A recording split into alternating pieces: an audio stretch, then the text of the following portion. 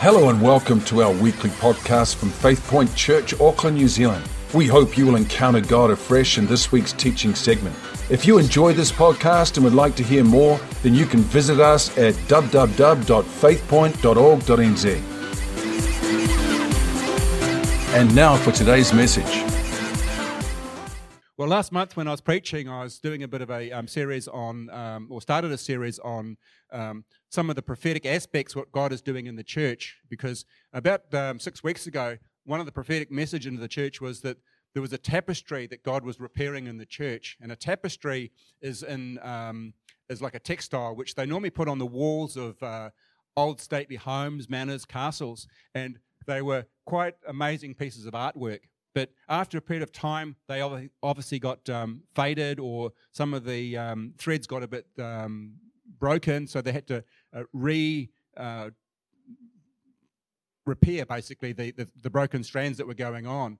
And it was like the Lord was saying, in the house, the Faith Point Church, there's these threads that are loose that need to be woven back in. So there's various aspects of the prophetic which God has been speaking to the church about, winding back in or knitting back into the church. And we're also talking about the aspects of us being conduits of the Holy Spirit.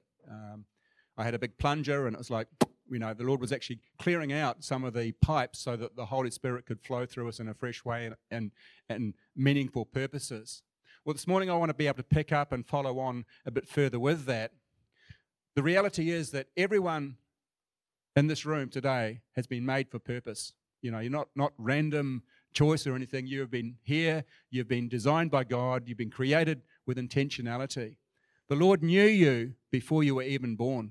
He knew you while you were in your mother's womb, going through that gestation period. He knew the day you'd be born when you got sort of gushed out into the world, and you saw the world for its true reality. And he cared for you as you were being nurtured, because he knew there was a destiny on your life, and he wanted to position and place you well in this planet, the hour that you live.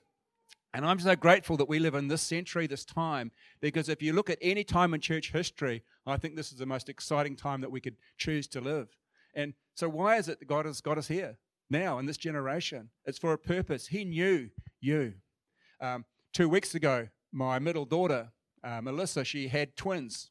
And that was a bit of a shock. And so up there, there's a picture of a scanned baby, and so she's got 2 young ones already, amazing little boys. But the shock that she had when the scan went on that she was actually having twins, it's like, oh, come on, She knew what she had to go through. I'm a twin. In fact, my brother and me, my mother and father gave up after they had us for some crazy reason. I'm a twin, but there was a shock that went on. But this is what the psalmist says, that there's an intentionality about us. God knows us, he's with us, he's made us, he hears us, and he leads us.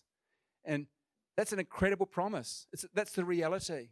He made you for purpose, he hears you when you pray to him, and he leads you. Psalm 139 says this, "For you were created in the most innermost part of my mother's being, in my mother's womb. I praise you because I am fearfully and wonderfully made. Your works are wonderful, and I know that full well." David is seeing this reality that, hey, there was this little baby in the womb. God knew about it, and there was a purpose and a call and a mandate. But the reality is, everyone in this room is still a work in progress. None of us are perfect. You might think you're perfect. My wife keeps on reminding me I fall well short of the mark. It's tough, but that's the reality. But everyone in this room is designed for purpose, and the Lord is trying to prepare us and equip us for the days ahead and the ministries that we carry. We've been through storms of life, but that's there to strengthen us. We are still a work in progress. On the screen behind us, you'll see an archway, so this one here. And so when you make a mason creates an archway, he does it with intentionality. There's a cornerstone. Obviously, on the parameters of the building, there's cornerstones, but right by the archway, there's cornerstones. And when the job is complete, they put a capstone on the top, obviously referring to Jesus Christ as well. But right in the middle, there's a thing called a keystone. So when the arch comes together, the strength and the placement. Because if you don't have that keystone there, it's all going to come crashing down. That's the strength point. And the Bible tells us in Ephesians that Jesus Christ is the keystone of our life. And so he's fashioning us together in this archway so that the conduit of God can be used through this gateway of our life. It's done with purpose and intentionality. And, I love the fact that James has been teaching about from Nehemiah about burnt stones being restored again. I do a little bit of building. I'm not a good builder, but we've done a little bit of masonry as well. And so one of the things we have is a coal chisel at home. And we've also got a hammer. And quite often it's like there's this chipping away at stones and concrete to actually create something. And that's what the Lord has been doing with broken lives. On one hand, we've got these threads, there's this tapestry that the Lord is weaving back in to make us whole again. That as Pastor James has been talking about burnt stones, we're getting this constant burnt stones have been fashioned and forged and repositioned, linked together for purpose. And so when the Holy Spirit talks to us the way he has, so if it's like through burnt stones and he starts to come through and starts to talk about tapestries and threads being restored and all that, it's like, take note. It's like the Holy Spirit's underlining something here this morning. So the fact is, we are purposefully made by God. We are wonderfully made by God for purpose. And he wants us to be conduits of his goodness to the world around us. We can be conduits of generosity. We can give money away, not just tithing, but, as Christians, we should be liberal and give money away, our time away, our resources, our energy to people. We can be conduits of the Word of God. People don't know the Word of God. They don't pick it up and read it, but we can share it with people. We don't have to say, yea, yea, verily, verily. We can just share the nuance of the Scriptures that we know in our heart to people to give them a lifeline. We can be conduits of God's healing. When people are sick and dying, we can go and pray for them. I had a call the other day from a friend, one of my colleagues, and he was being carted to the hospital in an ambulance, so I could pray for him, while he's been transmitted to the hospital. We can just be in season and out of season. We can be conduits of God's love to people. We're living in a really broken, fragmented world. People are dying and crying out for help. Well, we can carry the love of God to those people. We can bless people. We can be merciful to people. People need that help. But bottom line, I think this morning, we can be conduits of prayer. And one of the things, as I've considered prayer in over the last number of years, I realize in the church globally, we lack prayer in our churches today. We have it, but it's so superficial. It needs to go to a whole new level. And it's like the enemy's come along and said, okay, I know how powerful prayer is. I want to extinguish it. I want to take it out of the equation because the church is going to not be powerful without prayer. We're living in a physical world, but the spiritual arena is far more real than this natural world will ever be. This world will just disappear. It will be gone. And I've had visions of heaven, and you realize how real heaven is and how, nothing this planet really is. It's going to disappear and it's going to be gone.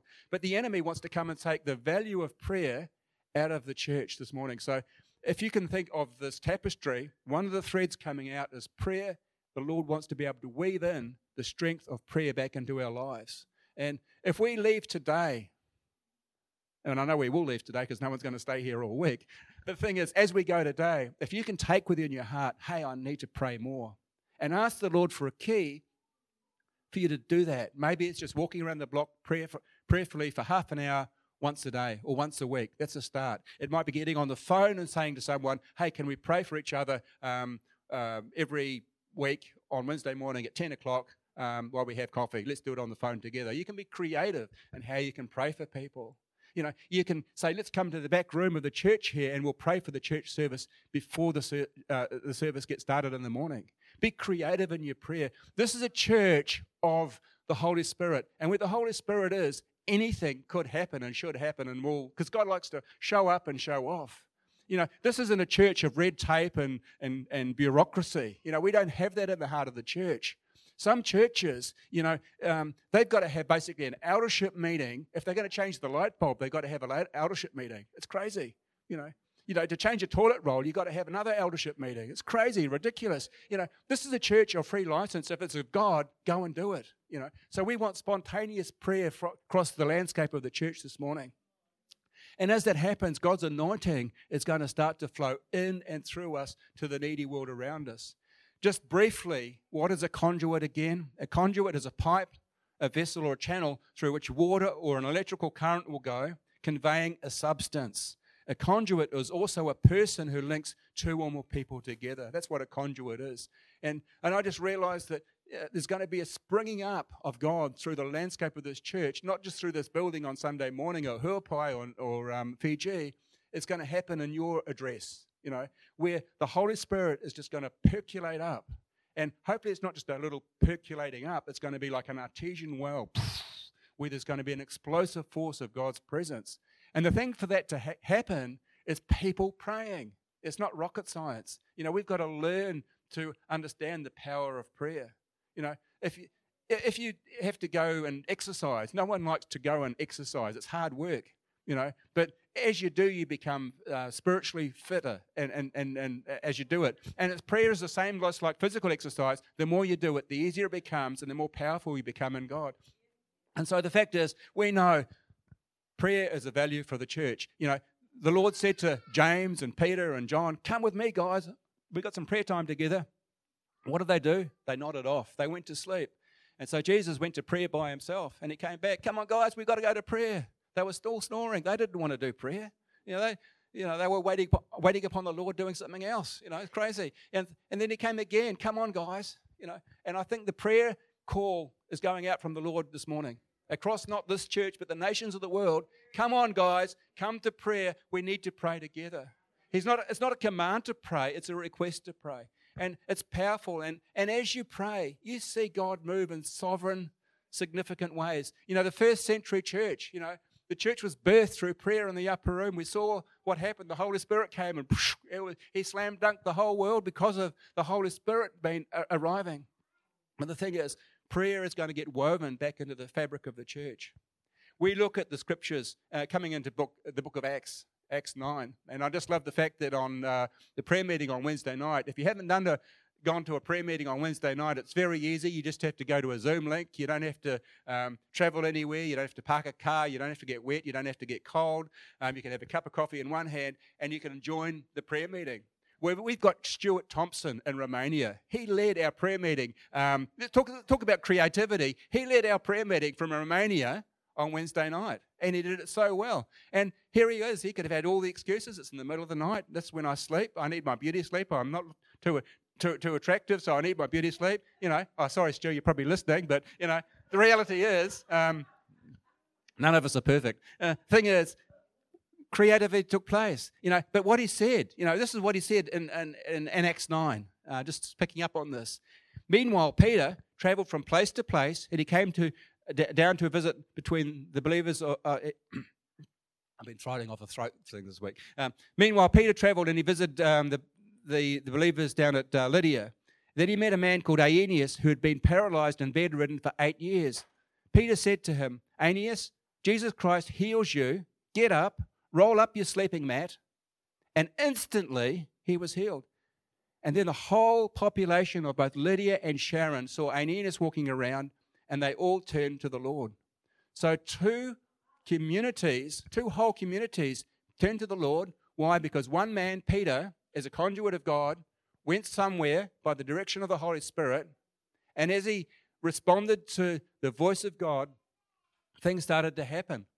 Two whole communities came to the Lord. Stuart, when he was leading the prayer meeting, he talked about Jonah this week. A man asked by God to do something, go somewhere and do something. What did he do? He went the wrong direction. But as soon as he actually said, oops, turned around, got back on course, the whole city of Nineveh responded. And it happened really, really quickly. And I think in the belly of the whale, there was this revelation going on. Conscience was stabbing away at him. He wasn't feeling the perfect peace of God. He was feeling condemned. But then he started to cry out, say, "God, help me in this situation." God restored him, and obviously we know the story now. But as we pick up the story in Acts, what Peter was doing, He was going out to places led by the Holy Spirit. And picking up on verse 36, it says this, and there was a believer in Joppa named Tabitha, in the Greek, which means Dorcas. She was always doing kindly works for other people, helping them, helping the poor. And at this time, she became ill and she died. Her body was washed for burial, and they laid her in the upstairs room. And all the believers heard that Peter was nearby in Lydia. So they sent 2 men and they begged him to come. Please come as soon as possible. So Peter returned with them.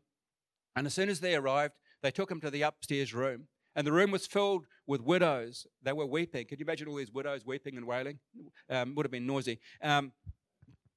So what he did, he asked them to leave the room. Then he knelt down and he prayed. And he turned to the body and said, "Get up, Tabitha." And she opened her eyes. And when she saw Peter, she sat up. He gave her a hand. And we know, and basically what happened, the whole of the community responded to that miracle. So what he did, he prayed.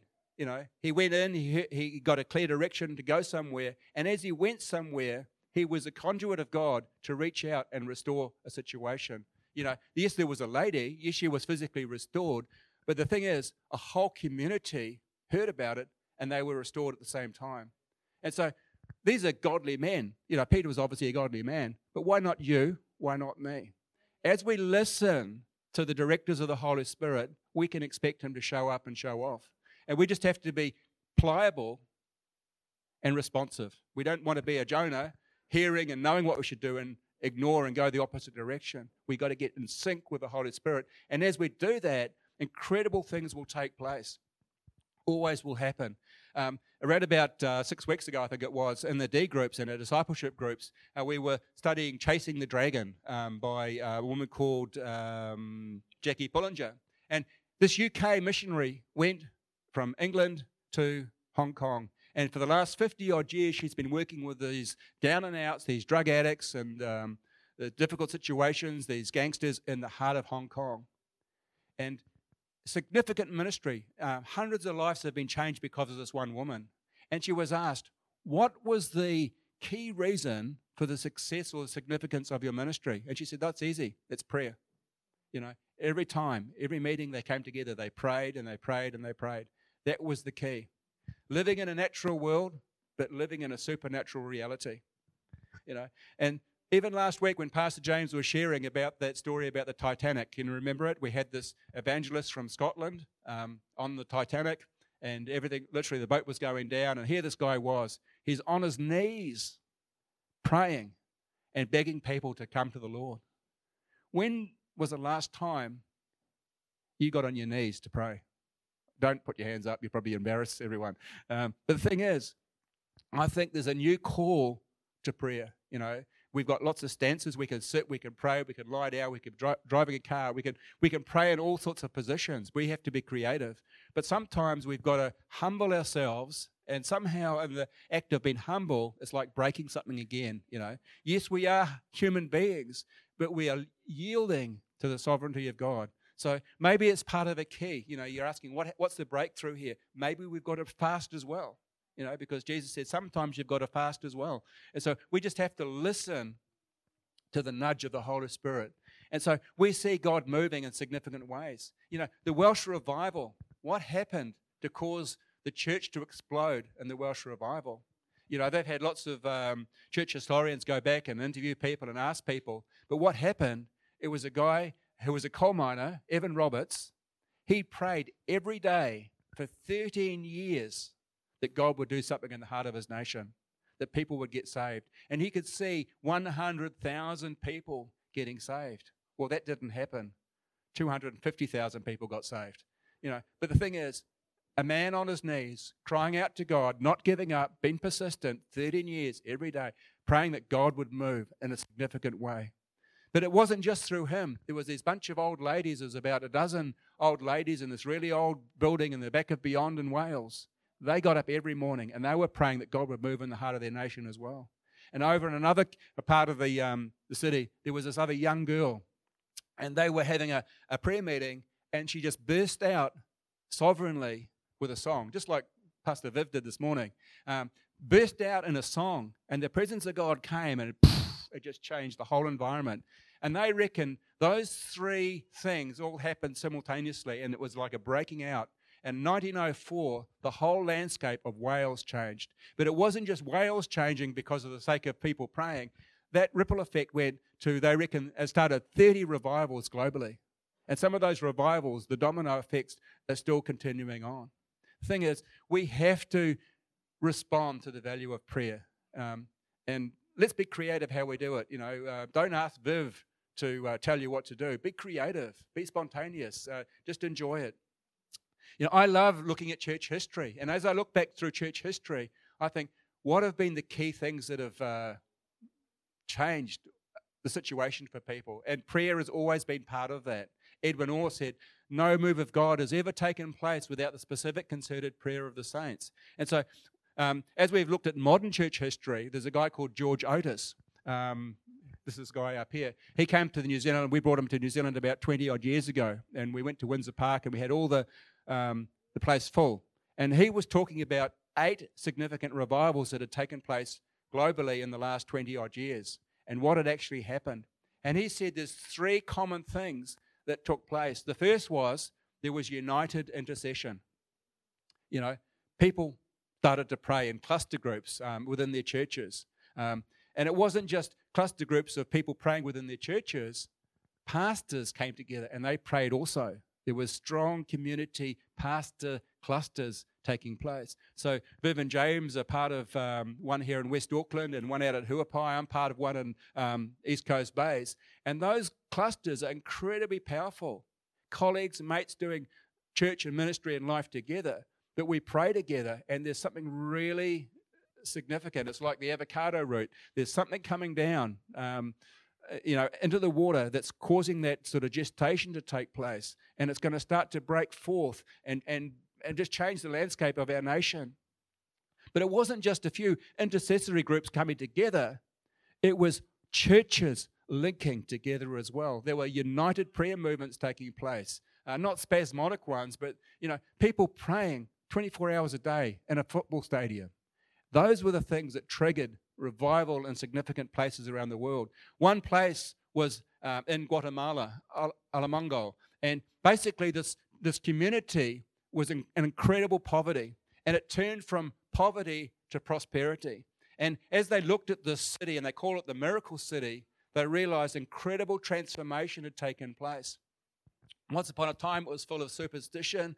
It was full of death and disease and demonic activity. There was domestic violence. There was drugs. There was alcohol, witchcraft. There was poverty. You wouldn't want to live there. The few Christians that were there were getting stoned. They were getting persecuted. But this young guy was called to this community, and he was there, and they wanted to basically get rid of him. So these gang leaders and everything. So they grabbed him, they dragged him out of his house, they took him out into the street, and they shoved this pistol down his throat, and they shot it. Bang, bang, bang. Nothing happened. And everyone was going crazy. What's going on here? They took him into the street basically as a spectacle to show what had actually happened if you stood up to these guys. And here, this miracle of God, this has been shot at down the throat, a little bit like Daniel in the lion den. We'll get rid of this guy. But no, the Holy Spirit was protecting him. And so play it forward, people started to come to the Lord because of that. There was this young girl who had gangrene, and they said, you've got hours to live, not even days to live. You probably won't see the day out. Sovereignly healed. Everyone in the community knew about this girl. Long story short, hundreds, thousands of people started to hear what had actually happened in the community. Jump forward, they had 4 jails in the community, all empty. There was no crime. There was 36 hotels. They'd all been turned into churches. Sovereign move of God. 96% of the community, Christians, within 20, 25 years. God can move. And so they said, well, what actually happened in this community? And this guy who had the gun shoved down his throat, he said, well, it was united prayer. We came together as pastors. We did life together. We cared for each other. We prayed together. We just enjoyed each other's company. We stood back to back. But more than that, our congregation started to connect as well. There was a unitedness, a connection coming together. And we came together and we did prayer rallies, and we did 24-hour prayer things in the soccer stadiums and things like that. That was a significant. And we realized that God was actually breaking something. We had an authority that God had given us that we were responding. You know, the authority wasn't just in our head, it was in our heart and our lifestyle. And we had this whole power of the Holy Spirit that was starting to change the landscape of what was going on. We'll push it forward a bit further. This whole landscape started to change. What was poverty and what was really hard to grow anything, all of a sudden the crop started to grow better and better and better and better. Next slide there, you'll see. So what actually happened, they normally have one crop a year, which is, you know, pretty scrappy sort of crop, but all of a sudden they're starting to have 3 crops a year, you know, threefold productivity. But it wasn't just that, it was the size of the fruit. See that carrot that guy's trying to hold up over there? Go back to the other slide there, Sam. You know, massive great thing. The size of what was going on, the cabbages were massive. And so what would normally take 25 days to harvest in a rotation, you know, was having to take 60 odd days now because there was so much productivity. Jump forward, you know, they said, you know, in 1980 when this all started, you know, how much were you selling to the other markets? And they said, oh, you know, every day we'd send out a truck, you know. Well, that's a lot. Yeah, well, trucks are pretty good. Jump forward 20 years to the year 2000, 60 trucks a week were coming out of this community. You know, from 1 truck to 60. Well, now there's 60 trucks a day. Why? Because community transformation, what was cursed has now got a blessing. You know, what was rejected and just had, you know, the Holy Spirit just had done something sovereign. What was the key? People praying. It wasn't fertilizer and all that rubbish. It was people praying, you know. And it's like, it's not rocket science. You know, why would the enemy want to diffuse what's happening in the power base of the church? He would get rid of the prayer people, the intercessors and all that. But the Lord's saying, no. Redemption lift. You know, we're going to change communities. We're going to change lifestyles. Number of years ago, I went to a place called Pontianak. I didn't really want to go there because there was a whole lot of headhunting and rioting going on. And one of our missionaries had sent a request saying, can you come back and do a seminar there? So we went in there and we turned up at the airport and they threw us in the back seat. They threw blankets over us and they sort of hid us in the back seat. We went to this place and we did the seminar. And we said, why do you have to bury us in the back seat? Why can't we sort of just sit up? And they said, oh, no, it's not safe. We've got to hide you. And we said, what's actually happening? And they said, oh, there's been more riots going on. And so where we live and where we came to this city, there were 500 decapitations taking place. You know, the headhunters, the Dayak and the Majura were fighting, and basically we counted 500 heads stuck on fresh bamboo poles. We need to protect you, so that's why you're under the blankets here. We got through the seminar. Lord, what am I supposed to be doing next year? I want you to come back. Oh, thank you very much. You know, and literally where they said there was a bamboo pole with one head, they reckon there were 10 or 20 other bodies close by. It was a very violent place to be. But the Lord was keep on nudging me to go back to this place. So I went back and we had this old missionary there. He was retired, but he hadn't retired from life. He went and established this orphanage, 250 kids in the school. And all these kids had come from the jungle and they were getting good food and education, but they were getting discipled. They were learning the ways of the Lord.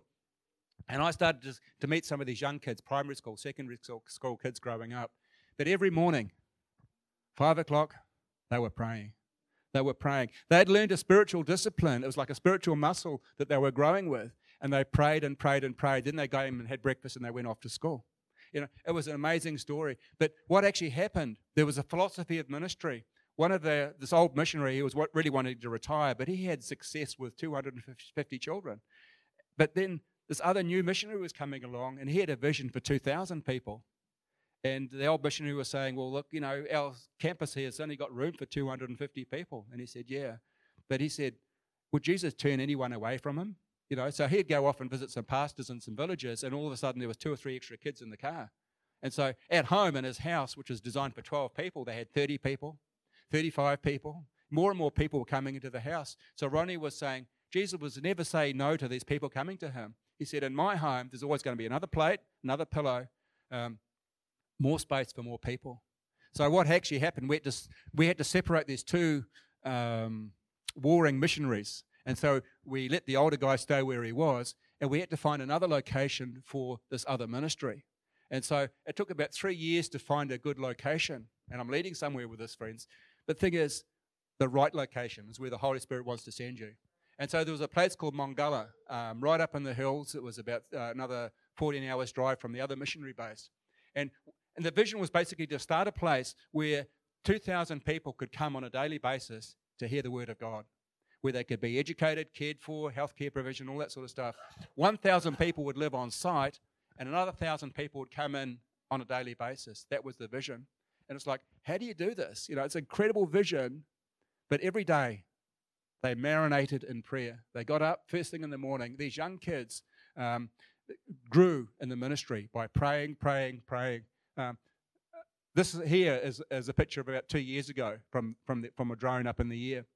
This thing is spreading out more and more. Next slide there.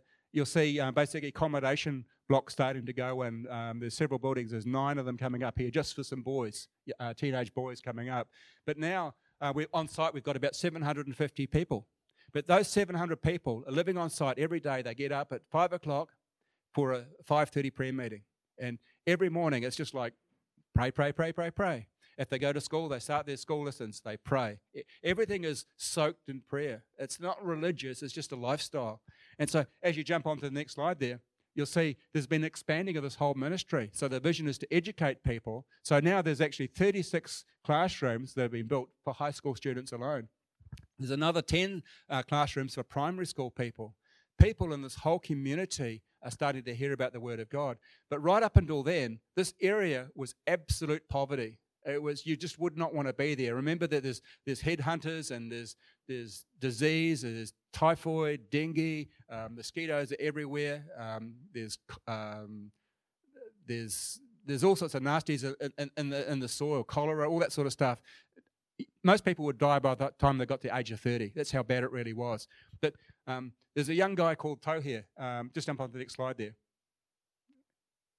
Probably mixed up a wee bit. There's a whole new generation of people learning to pray here.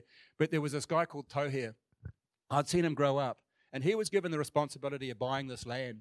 And so he would go to this village. It was run down, a little bit like the Guatemala situation. Violence, drugs. He turned up, and people were chasing him down the streets with machetes. Why? Because he had some money, and they wanted the money in his pockets. And so they had agreed to actually sell some land, which we needed. We had to have land that wasn't going to get flooded when the rains came, and it had to be high enough so it wouldn't get flooded. But there had to be enough water to wash and care for these people as well. So there's a lot of negotiation going on. And so Tohir went in fearful, but sovereignly protected in this whole situation where people were wanting to kill him. But here, this young guy learning the value of prayer every day. Now he's actually leading a church of around 800 people. Significant young man. But it wasn't just him. There was teams of other. This is the guy on the left-hand side is a guy called Jeremiah. He's actually, I've seen him grow up from a 7-year-old right now. He's been to university. He's now got a doctorate of education, and he's now responsible for the high school and the primary school. And all these young ones are coming in. This guy in the middle here, a guy called Charles, he's a little bit like I won't be too many names. Julius, he's a lot like him. He's like an energetic bubble of power source. He was our driver. Learning to drive a car. Driving the car. He was picking us up at the airport and driving us around. But now he's responsible on paper for this whole ministry. Orphanages and feeding programs and bakeries and workshops, all sorts of things going on. This guy over here is Tohir, young guy, a new generation starting to come to the fore to lead this whole ministry. And he's got church planting in his heart and a vision that's incredibly big. Long story short, these guys are conduits of God's presence. They're there, raised up in an hour for a purpose, to change a community, to change a nation. Yeah, these are overseas people, but these guys are simple. They're hearing God's word. They're full of faith. They're doing what they can do within their capacity. They don't get paid to do this. There's no honorariums. They get food for their families and all that. They just want to serve God. But the key, friends, is prayer. And it's not these guys. It's the next slide there, Sam. You'll see something coming up here. There's a whole new generation of people coming through. It's like play it forward. These other young ones are learning to pray and do life together. And these are our best evangelists because they're going out to these villages with transformed lives, and the people are saying, we want what you guys have got. The bottom line is prayer. Everything they do in this ministry is saturated in prayer. 5 o'clock, they get up, They might have 20 people living in one home, all rattling around trying to get into the bathroom and get out the door. The prayer meeting that starts at 5:30, it starts off bang. Phew. Before the services start, there's prayer meetings. They're creative in their prayer. The thing is, what are we going to do as a church for prayer? Let's be creative in prayer. We've all come to this building today. Some of us have got crunchies. We can go home with crunchies, but hopefully you go away with a desire to pray just a little bit more. I pray quite regularly, but through COVID, I share this with the online Zoom people, I've learnt to actually pray more and more. So I've got up, I put running shoes on, and I've walked for 1 hour, 2 hours with the dog. Dog probably doesn't know how far we're going to go sometimes, but every morning I'm praying for 1 hour to 2 hours, prayer walking. That's one of the keys that I've got, because if at home there's going to be another distraction. It's going to take me away from that. God's speaking to me. I'm processing certain things, what I've got to do, how I've got to do things. He's giving me keys. But what is God going to ask you to do? Maybe it's not a 2-hour prayer walk every day, but maybe it's an initiative like, I can actually get onto that Zoom meeting on Wednesday night. It's not that difficult to do. Sue can give you the link to do it. You may not get to the prayer meeting on Zoom every Wednesday night. It might be every other Wednesday, but be creative. It might be just saying, let's do a prayer cluster before the service starts on Sunday morning again. It might be just getting on the phone and actually talking to people and praying for people the needs that you actually have. So I'm going to pause there, but have we got some, going to play, do something. But I just don't want to end the service cold this morning. I just really want us to pause and just wait that the Lord would even start to speak to us as we sit in our seats this morning. And that he would start to, even as he called Peter and James and John, come on, pray with me. Lord, right now, our ears are open to the voice of your Holy Spirit. We know that you had an invite to James and Peter and John to come to pray for you before you went to Calvary. But we know that the urgency of the hour is there, and your beckoning for us is to come and pray with you even now, Lord. That you'd start to give us keys, you'd start to give us insights, you'd start to give us directions, that you'd give us creative ideas to be able to pick up the responsibility of prayer. So that when you look at our lives and our lifestyles, we wouldn't be the Jonahs going in the wrong direction, doing the wrong things. That we would be a group of people that, commissioned by your Holy Spirit, empowered by your Holy Spirit, can go into communities and start to change so much for so many people. Changing nations, blessing people, being conduits of your Holy Spirit.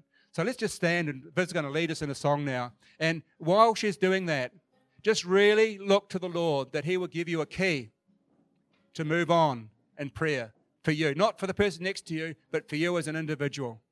Hallelujah. Thanks, Viv.